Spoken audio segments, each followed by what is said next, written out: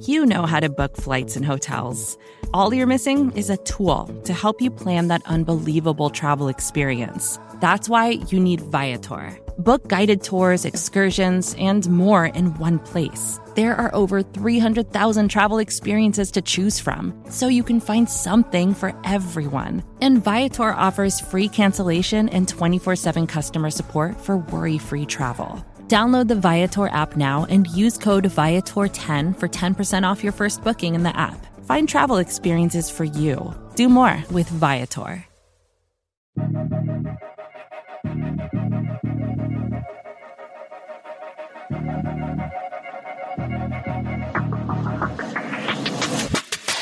And away we go. It's another edition of the Arrowhead Pride Editor Show. My name is Pete Sweeney. I'm the editor-in-chief of arrowheadpride.com, and I'm once again joined by my esteemed deputy editor, John Dixon. John, I'm looking at you, and I could tell you're full of turkey, and you're happy to be back for the final 6 games of the Kansas City Chiefs regular season.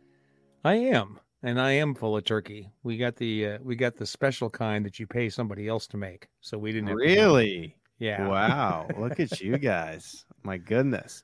I didn't get any endorsement money, so I'm not going to mention the name of the place we got it from, though. Yeah, so. Please don't. They have to pay the big bucks to get a mention on the Arrowhead Pride Podcast Network. I've always wanted to try what is a smoked turkey. I have not been able to do so yet. Have you ever had the smoked turkey? Yeah. What we got was a roasted turkey, where the white meat doesn't even taste like turkey. I mean, that's the comment everybody makes. It doesn't even taste like turkey. What does it taste like? Almost like ham. It's juicy like ham. Now, I've also had the fried turkey before. That's pretty good too, where they put the whole bird in the big vat. It nearly explodes.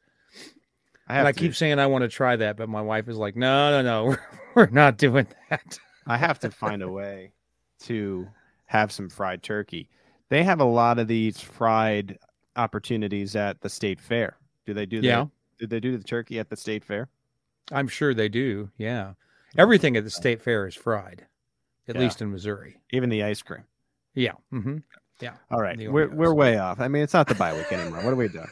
We have to clean it up. It's the Arrowhead Pride Editor Show as part of the Arrowhead Pride Podcast Network. If you leave a review, I have said that we will read it on the podcast. So let's do it. Let's get back to that.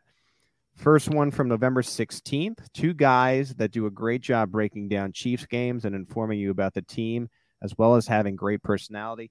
Now, that was posted on a Tuesday, but I'm going to say it could be any of the 2 guys that we have on any day of the week, because I feel that about each and every show, probably about us, but I'm going to say it's about everybody, even Steve, who is the only third member of a show on Fridays. And Steve, I know you're listening to this, so you as well. From the podium episodes, here's a 3-star. What are we doing, first of all, leaving 3 stars? I told you it has to be 5 stars.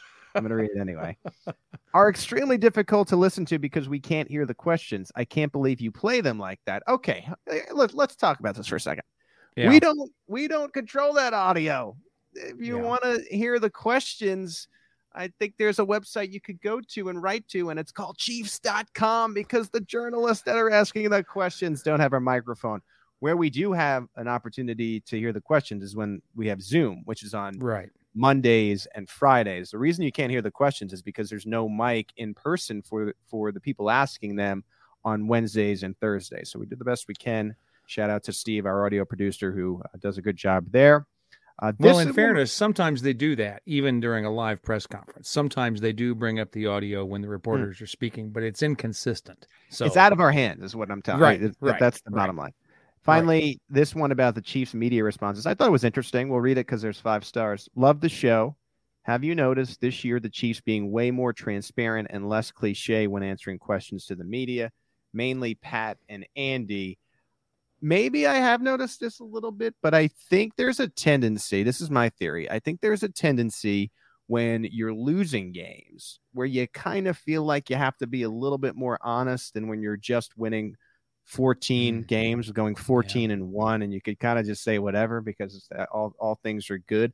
I feel like when the team goes 3-4 to start the year, fans expect some kind of explanation, and that requires you to be a little bit more honest than you would. Do you agree, John? I think that's a fair theory. Yeah, I think that makes some sense. I mean, I didn't really notice that up to now. Now I'll have to think about this a little bit and see if this fellow's onto something. But John, you're just too used to having to have marinated takeaways on this show. You need a few days to think about it. That's what it is. To us. That's right. Go back and do some research. Listen to all the press conferences and make notes. We got through the reviews, and that still stands. If you leave us a written review, preferably 5 stars. I read the 3-star one. That's going to be the first and only time that I do that. 5-star review. I will read it on the Arrowhead Pride Editor Show. Please rate and review us on the Arrowhead Pride Podcast Network, on Apple iTunes. I don't think there's a way to review on Spotify yet, but once they make that, review on Spotify as well. All right, let's get into the Kansas City Chiefs news out of the bye week. First thing, there was some transactions that came through on Monday. Marcus Kemp off the COVID-19 list. There is a roster exemption. We're still trying to figure that out, if that has anything to do with potentially Kyle Long coming off of what would be the PUP list.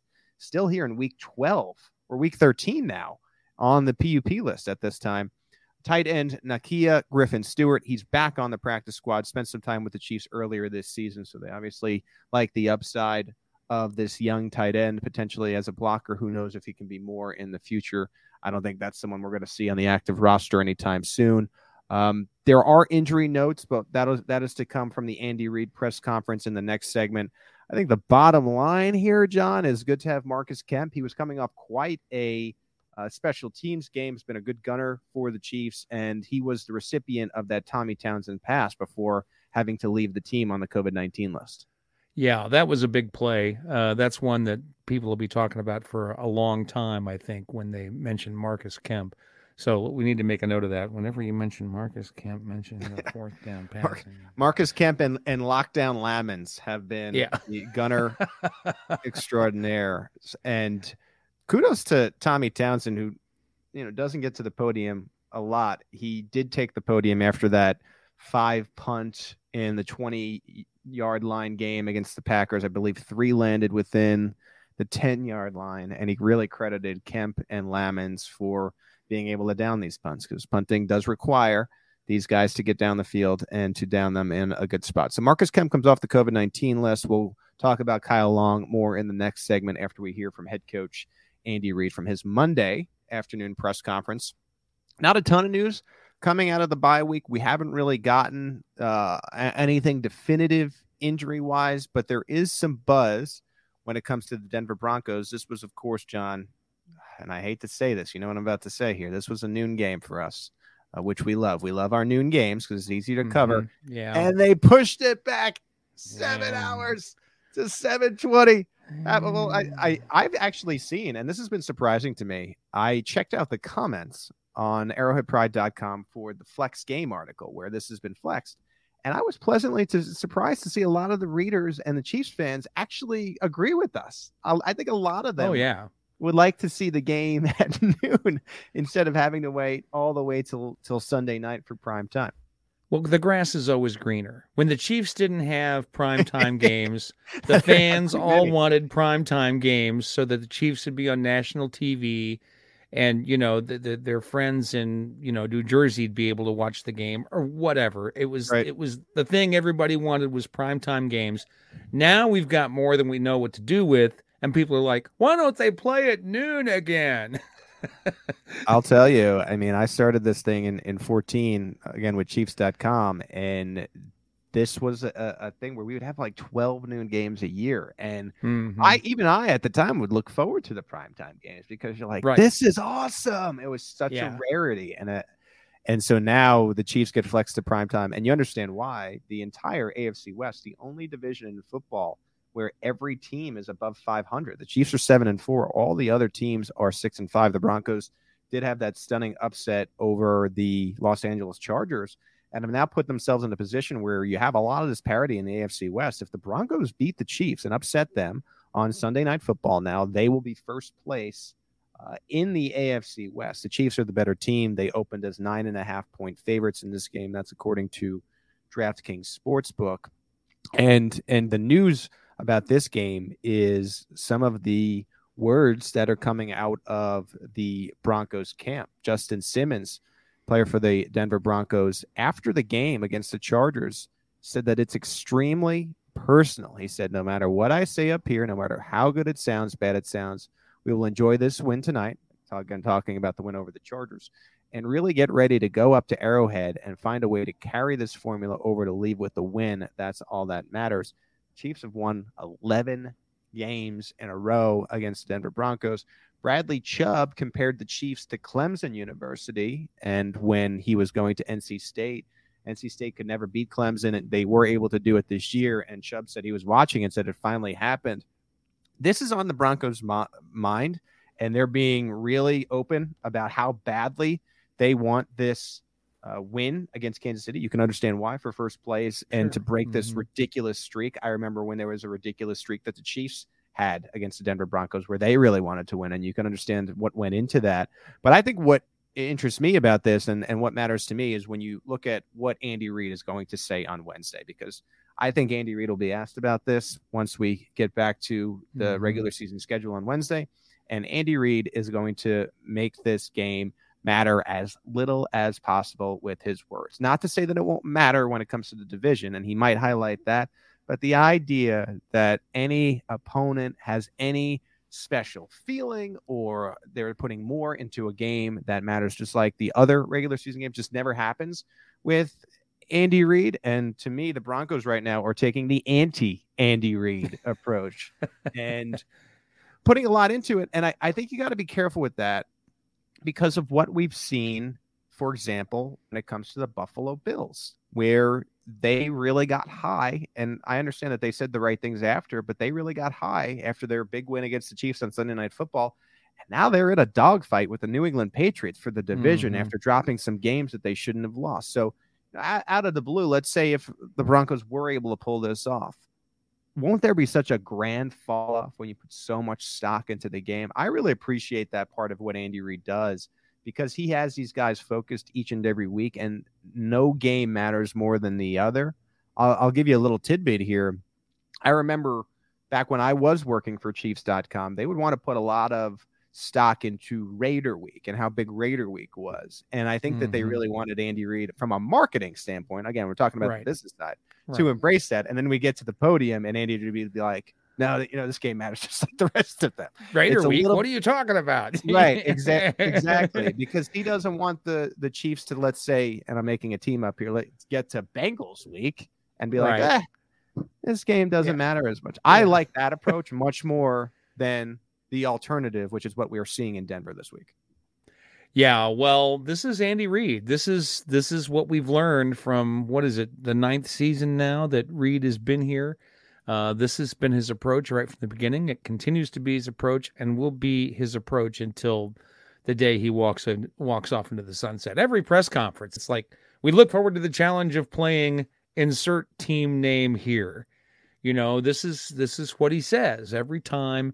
And he lives that. It's not just something he says at press conferences. He lives that in every moment with the team. And it's part of the reason the team is successful is that they're able to be consistent week through week because they are led in this way. So I'm with you. I think this is great. It's terrible from our perspective in terms of, ramping up the games and stuff. And honestly, this game may be as important a game as the Chiefs are going to play for the rest of the year. It's got a couple of things going with it. One of them is that the Chiefs have to win their division games in order to have any opportunity to win the AFC West this year. They gotta win them all. And the other thing is that if they lose to the Broncos, then they got to make up that loss to the Broncos in Week 18.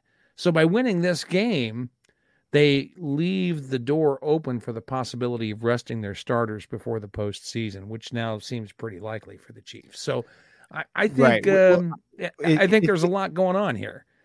It gets interesting, and what I mean by that is if the Chiefs keep winning, they may actually not get a chance to rest their starters in the sense that maybe they're in Week 18 playing for a bye week. We know Andy Reid, he'll play the starters until there is nothing left to play for. And so now you have this situation where you're right. I think you're correct, where if they are able to lock up the AFC West, what may end up happening by week 18 is they're locked into a position. And actually, if they were to lose one game, they're actually, and not to, this is going to sound weird. If they were to lose one game and not to a division opponent, they may have the AFC West wrapped up and be locked into a seed, whether that be 2 or 3 or 4, by the time they get to week 18. And they may say, all right, Henny's going to play.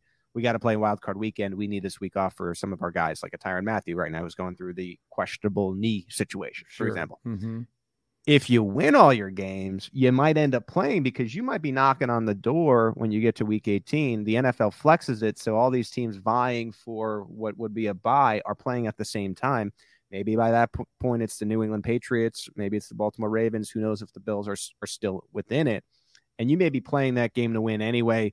But if you are, it's for a bye as opposed to a division. So it's crazy how close everything is right now. Yeah. To be at this point and just you have 6 games left, and the amount of variety where these teams could end up in the AFC is just wild to look at when you really look at the playoff standings. ESPN has that, by the way. If you ever wanted to look at the playoff standings, they do a really good job with that. Yeah, it's going to be interesting to watch how this plays out. The Chiefs really need to be perfect the rest of the way to even have a shot at the bye. But, depending on what happens with other teams, they may need to have that last game. But as you say, right now, John, I'm calling it because I think the Chiefs win on Sunday. So you get the Broncos and then you get the Raiders and the Chargers. By the way, that's 3 AFC West games in 11 days. So let's say they're able to win against all those teams. You're probably going to wrap up the AFC West at that point, and then maybe you can look at other things. Or you drop one of those games, who knows what happens with that. But I was going to tell you, if they are able to sweep that, right, you're looking at the Steelers. And with the way the Bengals are playing, we might get us a January 2nd Sunday night football game with the way things are going. They changed the rules so that teams can now have 7 primetime games. And this will be their 6th against the Broncos. They have one on Thursday Night Football coming up against the Chargers. And then we'll see about that game against the Cincinnati Bengals. So some scheduling news. Oh, go ahead. If that happens, of course, on the editor's show before that game, we'll be bitching about it. That it's a nighttime game. You can count on that for sure. That's our first beep. I don't know if we've ever had a beep here on the Arrowhead Pride Editors Show. Thank you to Steve for taking care of that. All right. When we come back, Chiefs head coach Andy Reid spoke to the media on Monday. We'll wrap that up for you right here on the Arrowhead Pride Editors Show.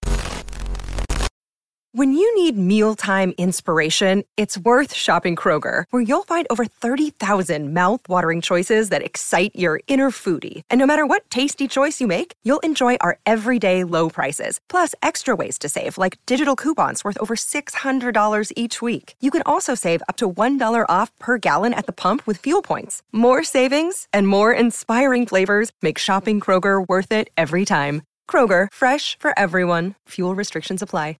Back here on the Arrowhead Pride Editors Show, Pete Sweeney here with John Dixon. We're out of the bye week. We have had our Thanksgiving break. Chiefs head coach Andy Reid welcomed back the media via Zoom on Monday, and it came with some injury updates. We did hear that Rashad Fenton would have an MRI after last game, but there was no update when it came to Fenton. However, 2 offensive linemen were asked about Lucas Niang, who had been playing right tackle for the Chiefs. He has missed the last 2 games with a rib injury. So let's hear what Reid said on Niang. Yeah, well, he's making good progress prior to the bye.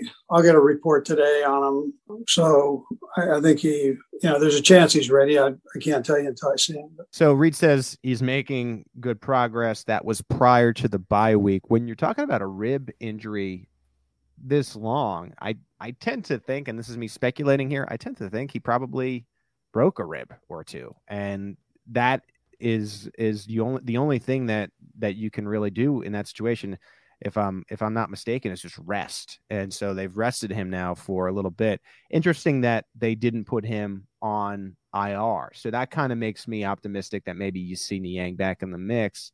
I also wonder if they would put him right back in. I think more so than at other positions, Andy Reid goes with the flow a little bit more along the offensive line than anywhere else. And the Chiefs have been able to win 4 games in a row with Wiley filling in there. Now, maybe Wiley is a little bit different than Mike Remmers, but I just wonder if there's a hot hand type of situation at right tackle. Yeah, there could be. But I also think that Niang gives them more potential upside. It just depends on how serious that injury is. It might be a cracked rib. It might not be a fully broken rib. Right. If it was fully broken, I would expect him to go on IR, I would think. Like Gronk had that earlier in the year, and I believe he missed like 4 or 5 games. Yeah. So even the one against New England, which he wanted to play, like you just can't play with cracked or broken ribs. So yeah. So it just depends on how severe that injury is. I think they're going to want to put him back out there. I mean, they put him back out there when Remmers was hurt. After they put him in when Remmers when Niang had a strained hamstring but practiced all week, they put Remmers out there. Then 2 weeks later, Remmers is hurt. Niang comes back and he plays, I think, better after that little 2-game break and realized that he didn't have the starting job completely locked down. So I think they'd want to get him back out there. Yeah, what's interesting to me on that is I don't know if Remmers loses the job if he didn't get injured. The offensive line is just treated a little bit different with Andy Reid. I don't think he likes to interrupt it if playing in a certain way. I think of who's the player at left guard, Stefan Wisniewski. After that stretch to the Super Bowl, never really started again in the NFL. He just was rolling, and the team was rolling, and Andy Reid, I don't think, wanted to interrupt that. So we'll see what happens along the offensive line. We'll keep you updated. Continuing with the offensive line updates, Kyle Long, as we mentioned in the first segment, he has been under the PUP. He returned about 3 weeks ago. The Chiefs have to make a decision today as we're recording. So we're recording around 10 a.m. We expect this to come through. There has been a roster exemption with Marcus Kemp. We've been trying to figure that out with our roster management at Arrowhead Pride. We'll see if Kyle Long is activated. I tend to think he will be.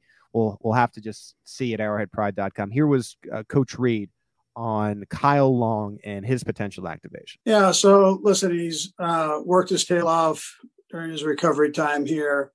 We'll see how all of that goes here, Herbie.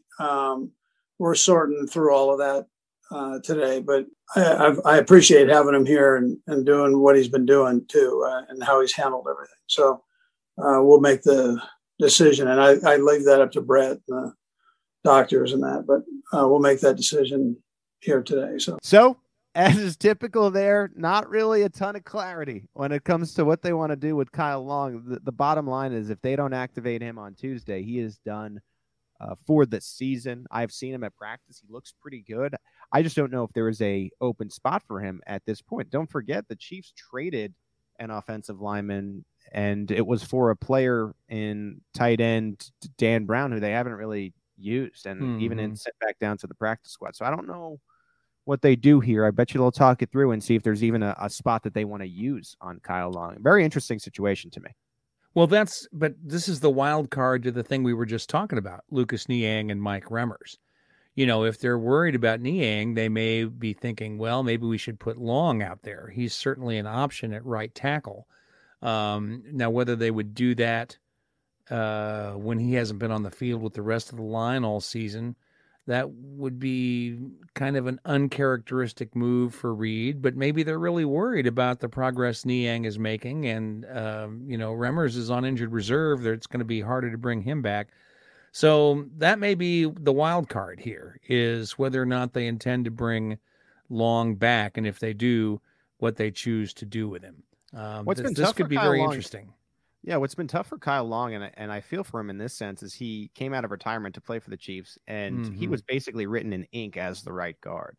And he has this injury, and then Trey Smith looks like a veteran and a good one and probably a better option than Long. And so you're also, in a sense, if you consider him for right tackle, you're taking him out of position.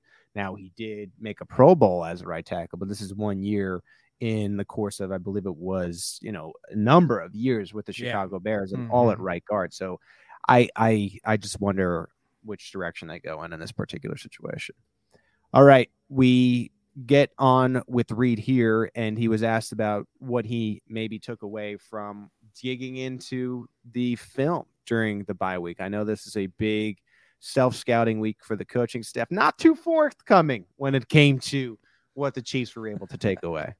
I can't. How am I going to tell you that? I can't. If there was anything good, I mean, I tell you, I tell the world, right? So, Sam, doggone it. Listen, there's always a little something you find out about yourself. I mean, and yeah, because you have extended time, it gives you the opportunity to look even a little deeper. Although we try to do it on a week-to-week basis, so there weren't any huge surprises. But there's always a little nugget in there somewhere if you look hard enough. Okay, so you could tell he did not want to explain what he might have learned, but it did sound like that there was something there that maybe offensively they could take away and improve upon coming out of the bye into week 13 here. I'm always happy when Reid says doggone it. I love that, which he did in this particular instance. That's a big media favorite. Yeah. I just thought of this, but when I get to the stadium tomorrow, I'm going to talk to some of my media brethren, and I think we should have a jar where every press conference we put in a $1 in this thing, and whoever gets him to say doggone it just gets to take home the doggone it jar. We used to do that with Dick Vermeil crying at a press conference back in my day. So bet the day when he's going to cry. That's also a good one. We were speculating. Oh no, go ahead. I was going to say that I've been thinking about this, and I wondered if he was being not forthcoming because they spent time looking at the Chargers. When you look at the situation with regard to the playoffs, the main goal for the Chiefs, because it's going to be more difficult for them to get the bye, is going to be to win the AFC West. And when you dig into what the probabilities are and what you need to do in order to do different things in the playoffs, that Chargers game on a short week is the most important game through the rest of the season, simply because the Chargers have that victory and therefore the head-to-head tiebreaker from the Week 3 game that they won in Kansas City. So that game is now huge when it comes to the AFC West race. So I'm guessing that they spent time that they might have spent doing other things, looking at the Chargers, so that they'll be fully prepared when they have just a few days to prepare against the Chargers for Thursday Night Football. That's just my guess, and it enters into why he didn't have a lot to say about their prep. We're not playing this sound, but one of the things that I found interesting from this press conference too was Andy was asked about the difference on Sunday Night Football, and essentially what he said is it takes away a jump on the next week. So typically when they have a noon game, Andy Reid can spend that evening studying the next team. It's amazing that he does that when you really think about it. He does not take a second off when they have a noon game and just jumps right into the film of the next team. That is not possible when you're playing on Sunday Night Football. So no jump start on the Las Vegas Raiders. There's some speculation that perhaps Clyde Edwards-Helaire and the passing game is something that might be explored. Here was Reid on that. Well, I've said that since he's been here. I mean, that's he's a valuable tool in the way that, if you want to look at it that way, that because he can catch the ball so well. So last game was just a matter of getting him back in and get him back rolling again. So I thought he did a nice job there and had a couple grabs and did good with that too. So, but no, he becomes a valuable piece in the offense. I'm glad he was pretty honest here in saying they've been saying that since he has been here, because this is almost like the never-ending story at this point. And you are like, well, when is it going to happen? The best passing game that you've had, or receiving game, I guess you should say, when it comes to running back, is Darrell Williams this year. Clyde was out for that game. So, at a certain point, you got to be like, okay, is this just something that they're going to save forever and it's never really going to happen for Clyde? Or is it something maybe we finally start to see after the bye week here? I wish we would see it. I mean, this was supposed to be the big deal about Edwards-Helaire, was that he could be a threat out of the backfield. And frankly, the thing that the Chiefs have really been missing since Kareem Hunt left the team was someone who could be a threat both as a runner and as a pass catcher out of the backfield. And, other players have been able to do it some, but not to the same extent that Hunt did. And so that's what everybody, I think, wants to see, is to see that dual threat from Edwards-Helaire. And of course, we saw that in a couple of games from Williams, and now people are pushing to get Williams out there as the starter. And that's not going to happen. The Chiefs are going to start Edwards-Helaire. So we better see him catch some passes or things are going to get bad. I'm just saying. That's a pet peeve that I have right now when it comes to Williams versus Edwards-Helaire, because what you could see is that the yards per attempt is so much different. I don't know. I think it's just because the team was winning a lot more with Williams on the field while Edwards-Helaire was out. Williams is running at 3.6 yards a tick. Edwards-Helaire is at 4.8. That is more than a yard per attempt. Yeah. It's not an option. Playing Williams, if Clyde Edwards-Helaire is healthy, is not an option. I don't know why that's become a thing. Again, my best guess is because the team was winning while Williams was the primary runner. All right, let's get to the Tyrann Mathieu update from Andy Reid. Remember, Mathieu was suddenly questionable and then a game-time decision. He ultimately ended up playing in the last game. Here was Reid on Mathieu and the knee swelling. He came out actually okay. He was able to push himself through, which was amazing. I mean, he's a tough kid, so tough-minded. That also carries over to the defense. Our players knew that he wasn't quite where he wanted to be, and yet he didn't say anything. He just kind of pushed himself through it. So it sounds like he's going to be all right. It did sound like the day of, when they were talking about it after the game, that this was kind of a freak thing stemming from one of his knee surgeries in the past. Don't forget, he's had major surgery on both knees. We've never established which knee was giving him an issue. I couldn't tell from the film because my name is not Rick Burkholder, but it seems like he's going to be okay moving forward. One thing to watch will be the first Chiefs-Broncos injury report on Wednesday. Yeah, that's something that we'll be needing to watch carefully this week. I thought it was interesting. Anybody would have bet that they'd had him on a snap count on that Dallas game after coming in questionable. I was just amazed that he, as always, played every snap in the game. And especially, the video of him talking to Burkholder on the field before the game did not look promising at all. No. It looked like Mathieu was going back to the locker room disappointed that he wasn't going to be able to play. So for him to come out there, either they did a great job selling it so that the Cowboys were convinced he wasn't going to be out there and they're frantically changing their game plan in the locker room before kickoff. Yeah. Or, we just don't know how to read the expressions of the players and the medical guys. I'm not going to look up the exact tweet. I don't even know how I'd find it quickly, but he went back into the locker room and then he tweeted essentially, and I'm paraphrasing here. Yeah. Maybe this is a new segment, paraphrases Chiefs tweets, but I think he said he was his own daddy. So take that for what it's worth. There was something to that extent, like I'm my own father or daddy or something. Or no one else is going to be my daddy. And I wonder if he told Burkholder he was playing. That's my speculation from the paraphrase of of his tweet. I don't know. But well, you got more out of it than I did, because when I saw that, I thought, what is he talking about? Yeah, I don't know. Maybe that's for another day. Maybe that's an off-season conversation that I can have with Tyrann Mathieu. All right, let's get to the next Reid quote that I thought was interesting. A stat came out last week that Patrick Mahomes had thrown 6 interceptions on passes that had a 75% chance or better of being completed in 2021. That was according to Next Gen Stats. So Andy Reid was asked about the 11 interceptions that Mahomes had in the 11 games.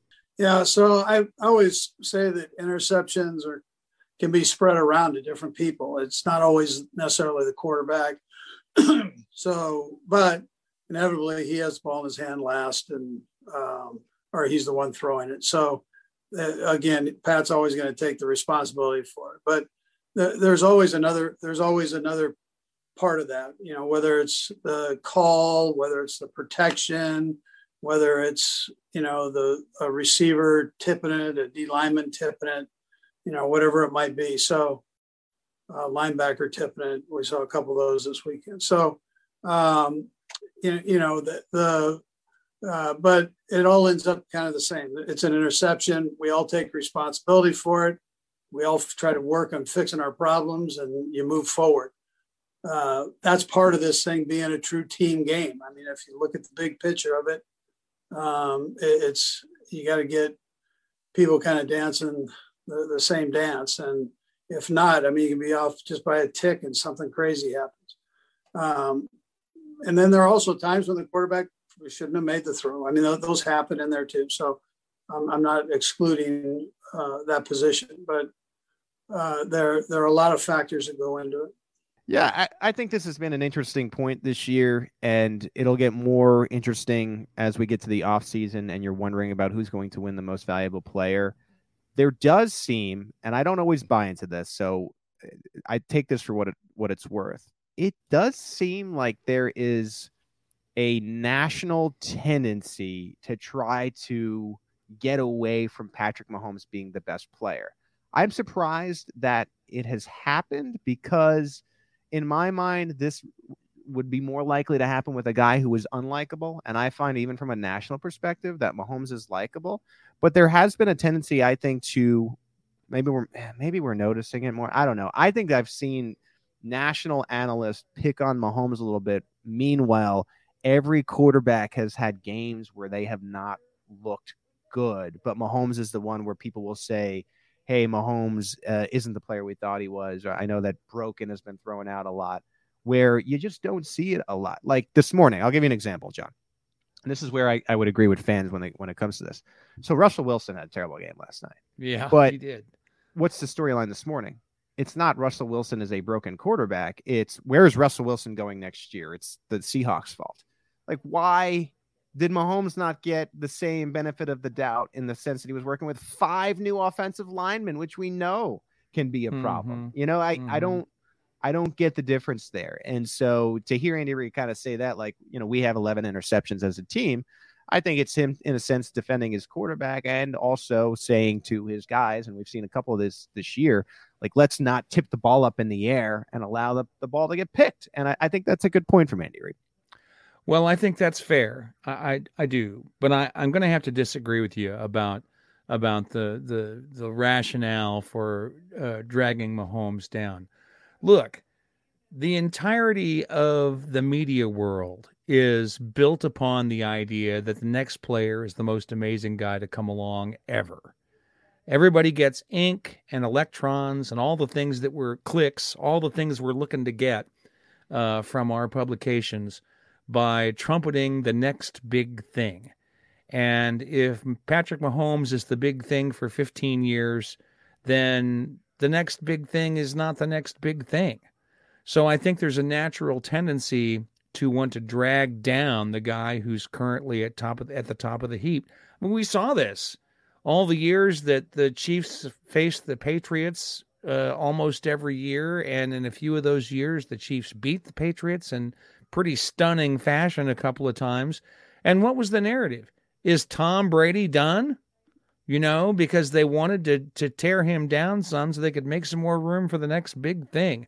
I just don't find this all that surprising. It's just part of the media frenzy feeding itself year in and year out. And well, I'll say this. The Tom Brady done thing stopped after the Chiefs beat him and he won the Super Bowl. So maybe if the Chiefs win the Super Bowl this year, that'll never be talked about again.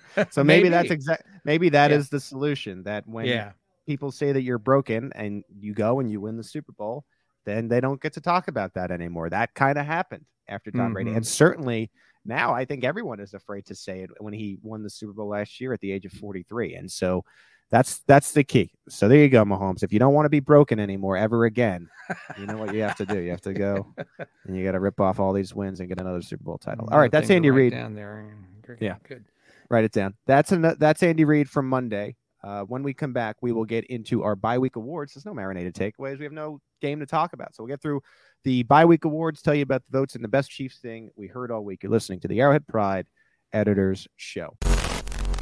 Back here on the Arrowhead Pride Editors Show, Pete Sweeney and John Dixon. John, we are at the bye. We're out of the bye, but I do want to go back and go over some of these bye-week awards that we handed out. This was, I thought, a really cool thing that we all did. The 12 of us that wanted to vote at Arrowhead Pride did so, and we handed out some awards, and there were 7 of them. So we'll go through them fairly quickly here. We're already at minute 30 something of our podcast, but let's start with offensive rookie, and I'm glad that I have you on the line because Creed Humphrey gets 11 votes. One person went Trey Smith, and his name is John Dixon, and no unanimous decision for offensive rookie of the bye week.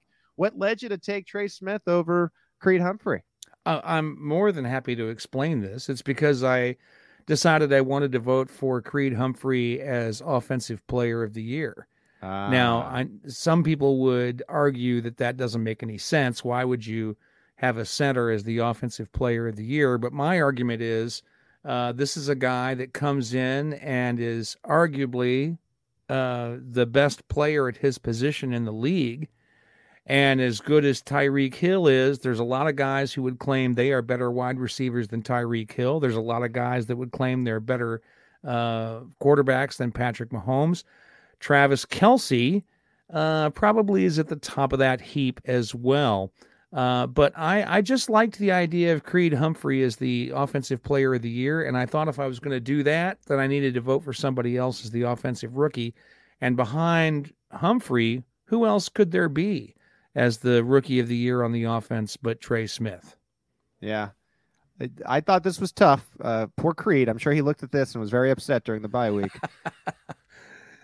Creed Humphrey has a PFF grade of 91.1, which is the best at his position of center, period. Not for rookies, period. But I will tell you this, John. In the poll, 92% went Creed Humphrey. You did have 7% give the nod to Trey Smith, maybe thinking along those lines. We didn't establish any rules for these, so you can make your own rules. Right. And I guess we did so in that regard. And you know what? Maybe it doesn't deserve to be unanimous because there are some plays where Trey Smith gets into place in a space, and especially those counters to the left. Ron Kopp has outlined this in some of his film reviews, and he just pancakes these athletic defensive players, and I feel bad for them in a sense. Okay, defensive rookie, Nick Bolton. This was unanimous. The problem I found with this one is there was really no other option when it comes to defensive rookie of the year. Who else are you going to pick? Josh Kane, though? Are you going to pick DiCaprio Boodle? No, there's no one. There's no other choice. Yeah, but Bolton deserves it, and if there were other choices, he'd probably get it anyway. So congratulations to Bolton. He leads the team in tackles. I want to throw it back to you for a second, John, here on the snap counts out of the last game. What's been interesting about Bolton is his snap counts since Hitchens' return have been decreasing a little bit, which has been surprising to me. I typically would point to an injury that we don't know about or a scheme thing. An interesting development, I think, at that position when Bolton just played so well when Hitchens was out of the lineup. Yeah, I agree, but it's just about looking at that too closely, really, because you'll notice that both Bolton and Gay's snap counts were down a bit from the week before. Okay. And Ben Neiman's were about the same. And Hitchens was also down a little bit because what it came down to is that they were in dime more often. And that meant that Neiman was going to be the other guy on the field. And that means that your frontline linebackers, the guys who are on the field more often on running plays, are going to get fewer snaps when you're in dime a lot. And now that's really, it's set the hair on fire of a lot of fans because as far as they're concerned, Dan Sorensen and Ben Neiman should never see another snap in a Chiefs uniform. And so they get upset because Neiman is on the field for the same number, for seemingly the same number of snaps. Well, it's a lot fewer than it was before. Right. Before Bolton and Gay had really started making an impact. And the same with Sorensen. He's not starting anymore. He's just a situational player. And look what happens when these guys are out there in dime. The Chiefs are killing it. They've been fantastic the last few weeks while these guys have been out there because they're being used in the way where they can be the best for the team. They're not being used in ways where they're liabilities. So, I get why people are paying such close attention to it, but they're really paying too close attention to it because you need to be able to see the forest for the trees in this particular situation. Yeah, interesting to see what happens this week because I think the Broncos have a formidable rushing attack in Melvin Gordon and the rookie Javonte Williams, but they also have some pass catchers, Teddy Bridgewater can run as well. So we'll see how much the Chiefs are in dime, how much they're in nickel, and then how much Bolton does get to play this week against the Denver Broncos. All right, let's continue with the bye week awards. Special teams player. This was my article to do. We got 5 votes apiece for Tommy Townsend, got 5, and Harrison Butker got 5. Byron Pringle got 1, and Lockdown Lamons got 1 for returner. And then Lamons for downing balls. No love for Marcus Kemp from anybody. The readers, half the readers felt Tommy Townsend deserved the award alone. Harrison Butker got 29%. I think this was I was happy that it was tied. I think that both of them deserved this honor. Butker's been way better, especially when it comes to extra points, than he was last year. He's been pretty good for field goals. I think the pooch punt was really cool that Butker had this key punt against the Cowboys that Townsend actually downed, which just goes to show what Townsend is willing to do. That pass from Townsend to Kemp, I find to be something he can do regularly, and then because the Chiefs don't punt a lot, other than this year, he really hasn't had the opportunity to do. And I expect to see more trick plays from Townsend in the future. Now, it just depends on how much the Chiefs end up punting the football, but he can do this on a regular basis. And I also think that something that we haven't seen from Townsend yet is him getting the football and running for a first down. He's pretty athletic, which is what you saw in him downing that pooch punt. And so a sign of things to come. So these two split bye week special team player of the year. Well, what you're talking about there is the famous Jan Stenerud play. The missed field goal in the longest game ever played, the missed field goal in the fourth quarter that was supposed to be snapped directly to Stenerud so that he could run around left end. And the long snapper didn't get the memo, snapped it to Dawson instead. He put it down unexpectedly, and Stenerud had to try and kick it, and of course missed the kick, therefore, setting up the longest game in NFL history. So yes, we could see that from Tommy Townsend. He's that kind of an athlete. That downed punt to me is very interesting because when you look at the video of that play, there's only 2 Chiefs running down the field. One of them is Nick Allegretti, and the other one is Tommy Townsend. The rest of them are all up at the line of scrimmage, blocking as if it's a field goal attempt. And that's part of the reason that the play worked, is that they didn't do anything to tip off the fact that it wasn't going to be a field goal. And snapping the ball directly to Townsend, it was beautifully executed. And I like the fact that they've got a punter athletic enough to be trusted to go down and be a gunner on a play like that. It was amazing to watch. Quick point on Stenerud, and that's that James Winchester would never. I mean, this guy is a stud, and that's why he got the contract extension. Yeah. Probably should have put that in our news. I missed that as we came out of the bye, but James Winchester got a contract extension for being as good as he is. All right, most improved player. We've had a variety of votes on this one, but it ultimately went to Rashad Fenton with 8. Willie Gay and Charvarius Ward also received 2 apiece. Gay maybe deserved more votes here because he's just been so much better than last year with having a full offseason and getting some of those instructions from the staff and Matt House and Steve Spagnuolo.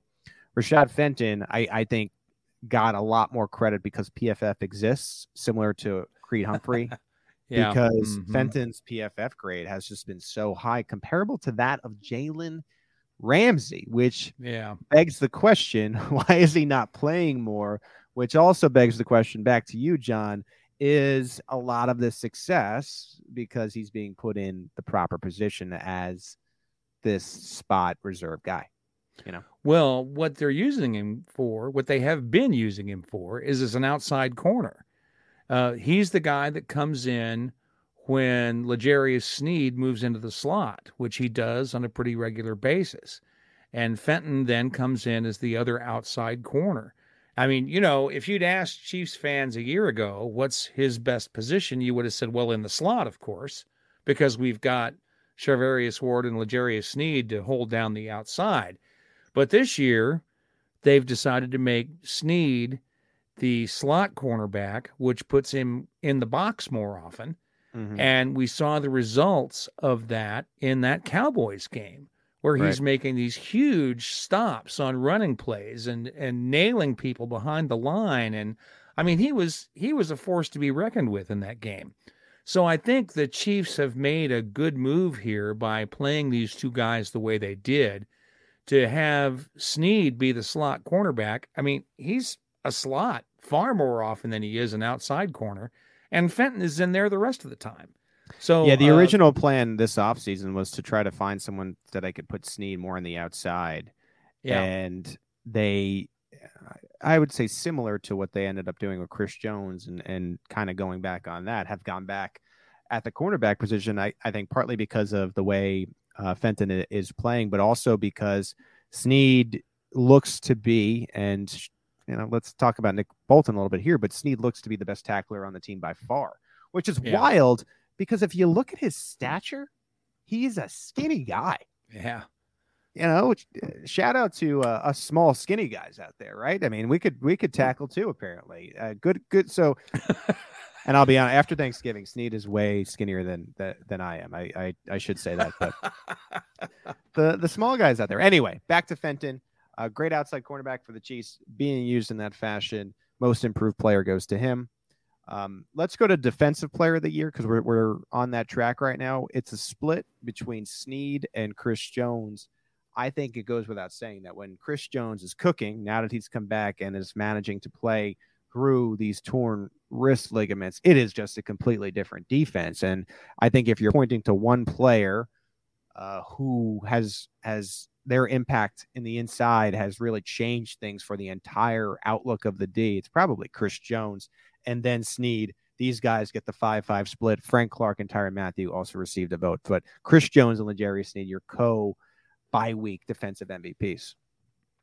I think it just goes back to show that the Chiefs really wanted Melvin Ingram all along, and they just couldn't make a deal that would work for him financially.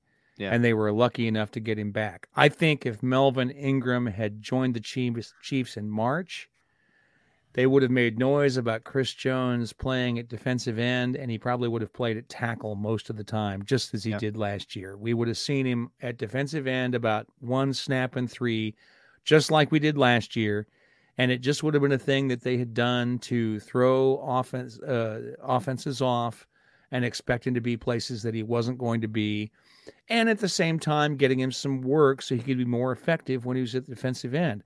But they couldn't make the deal with Ingram. And they were lucky enough that the Steelers, paid him all this money and then decided they weren't going to use him, which prompted him to, ask for a trade. And the Chiefs were able to get him for a song. This really worked out quite well for the Chiefs. Now, obviously, we would have liked it if he'd been here earlier in the year and could have been maybe a help in these games that we lost early in the season.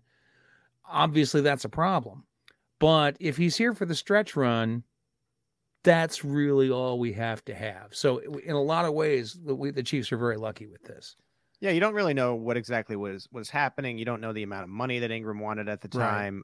Right. What is tough about this is the Chargers and the Ravens game came down to a play or two. Mm-hmm. And is Ingram worth a play or two? And probably yes. And man, you're in a lot different a position if you have 2 more wins and 2 less losses. All right, let's finish up. Offensive player of the year and the MVP. Kudos to the offensive players this year because they had an opportunity, and I don't know how many opportunities they'll have to be the bye week offensive MVP and the MVP of the team. But Tyreek Hill, not Patrick Mahomes, took both awards. You, of course, voted Creed Humphrey for offensive player. He got 2. Also, Kelsey, Mahomes, and Smith got 1 for offensive player. Tyreek Hill, when it came to MVP, got 9 votes. Mahomes with 2 and Kelsey with 1.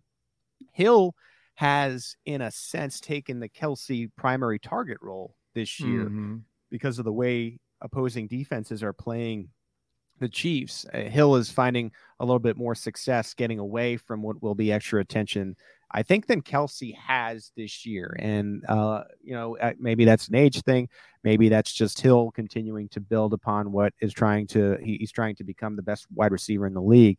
But Tyreek Hill, I think, deserves MVP, and he was my vote for MVP and offensive player, just because I find that he has been a consistent part of the offense when every other part has really not been consistent throughout the offense this year.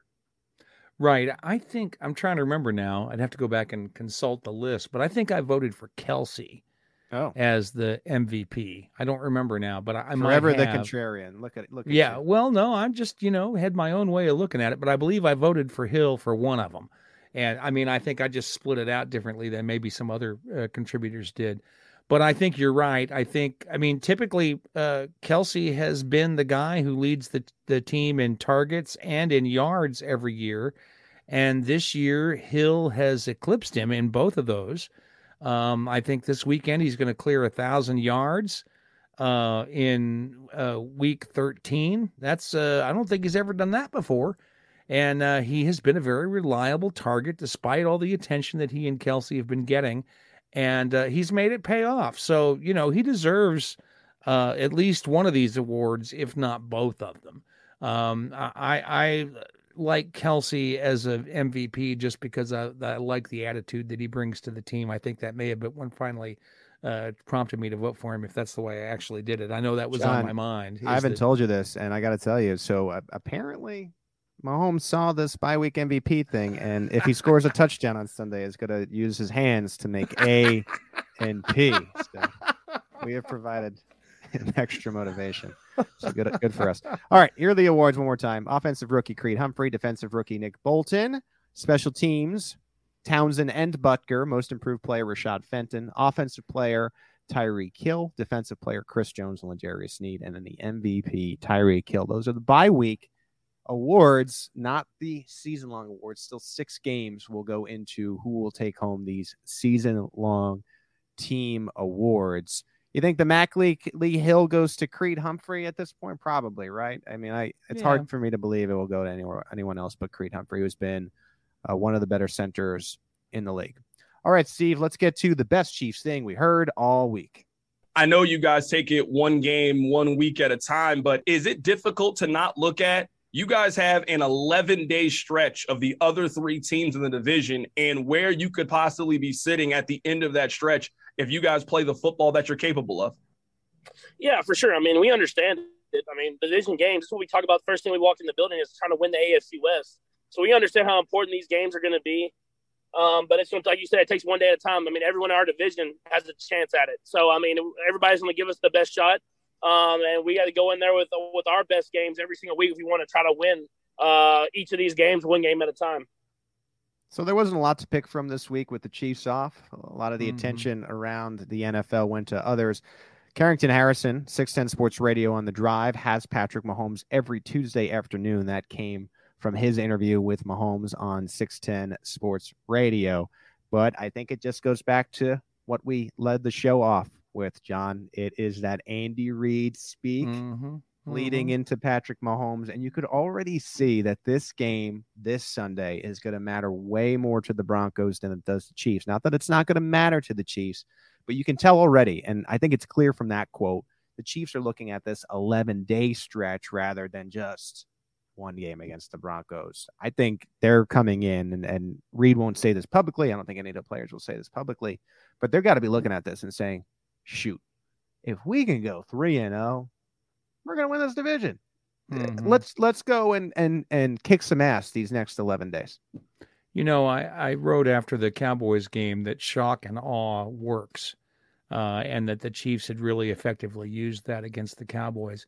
And I think this is another team where that tactic would be very effective, because I think you're exactly right. I think the Broncos are coming into this game and they think the whole season is riding on it. It's their Super Bowl, and in a sense it is, because if they're going to do anything in the postseason, they got to get through this game.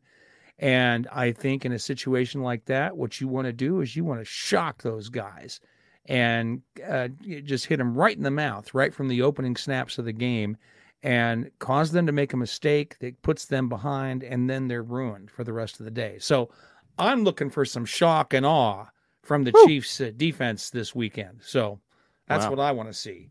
All right. We could tell by that attitude you had today. You dropped a curse word. We can tell that you're feeling it out of the bye week. It's been a good show. We went through the news. We went through our bye week awards. Please keep it locked in at arrowheadpride.com as we get ready for another edition of Sunday Night Football this Sunday from Arrowhead Stadium. We will keep you covered at Arrowhead Pride. If you like the Arrowhead Pride Editor Show, if you like the Arrowhead Pride Podcast Network, please leave us an Apple iTunes rating and a review. As I've said, if you leave us a rating and a review, we will read it on the show like we did earlier.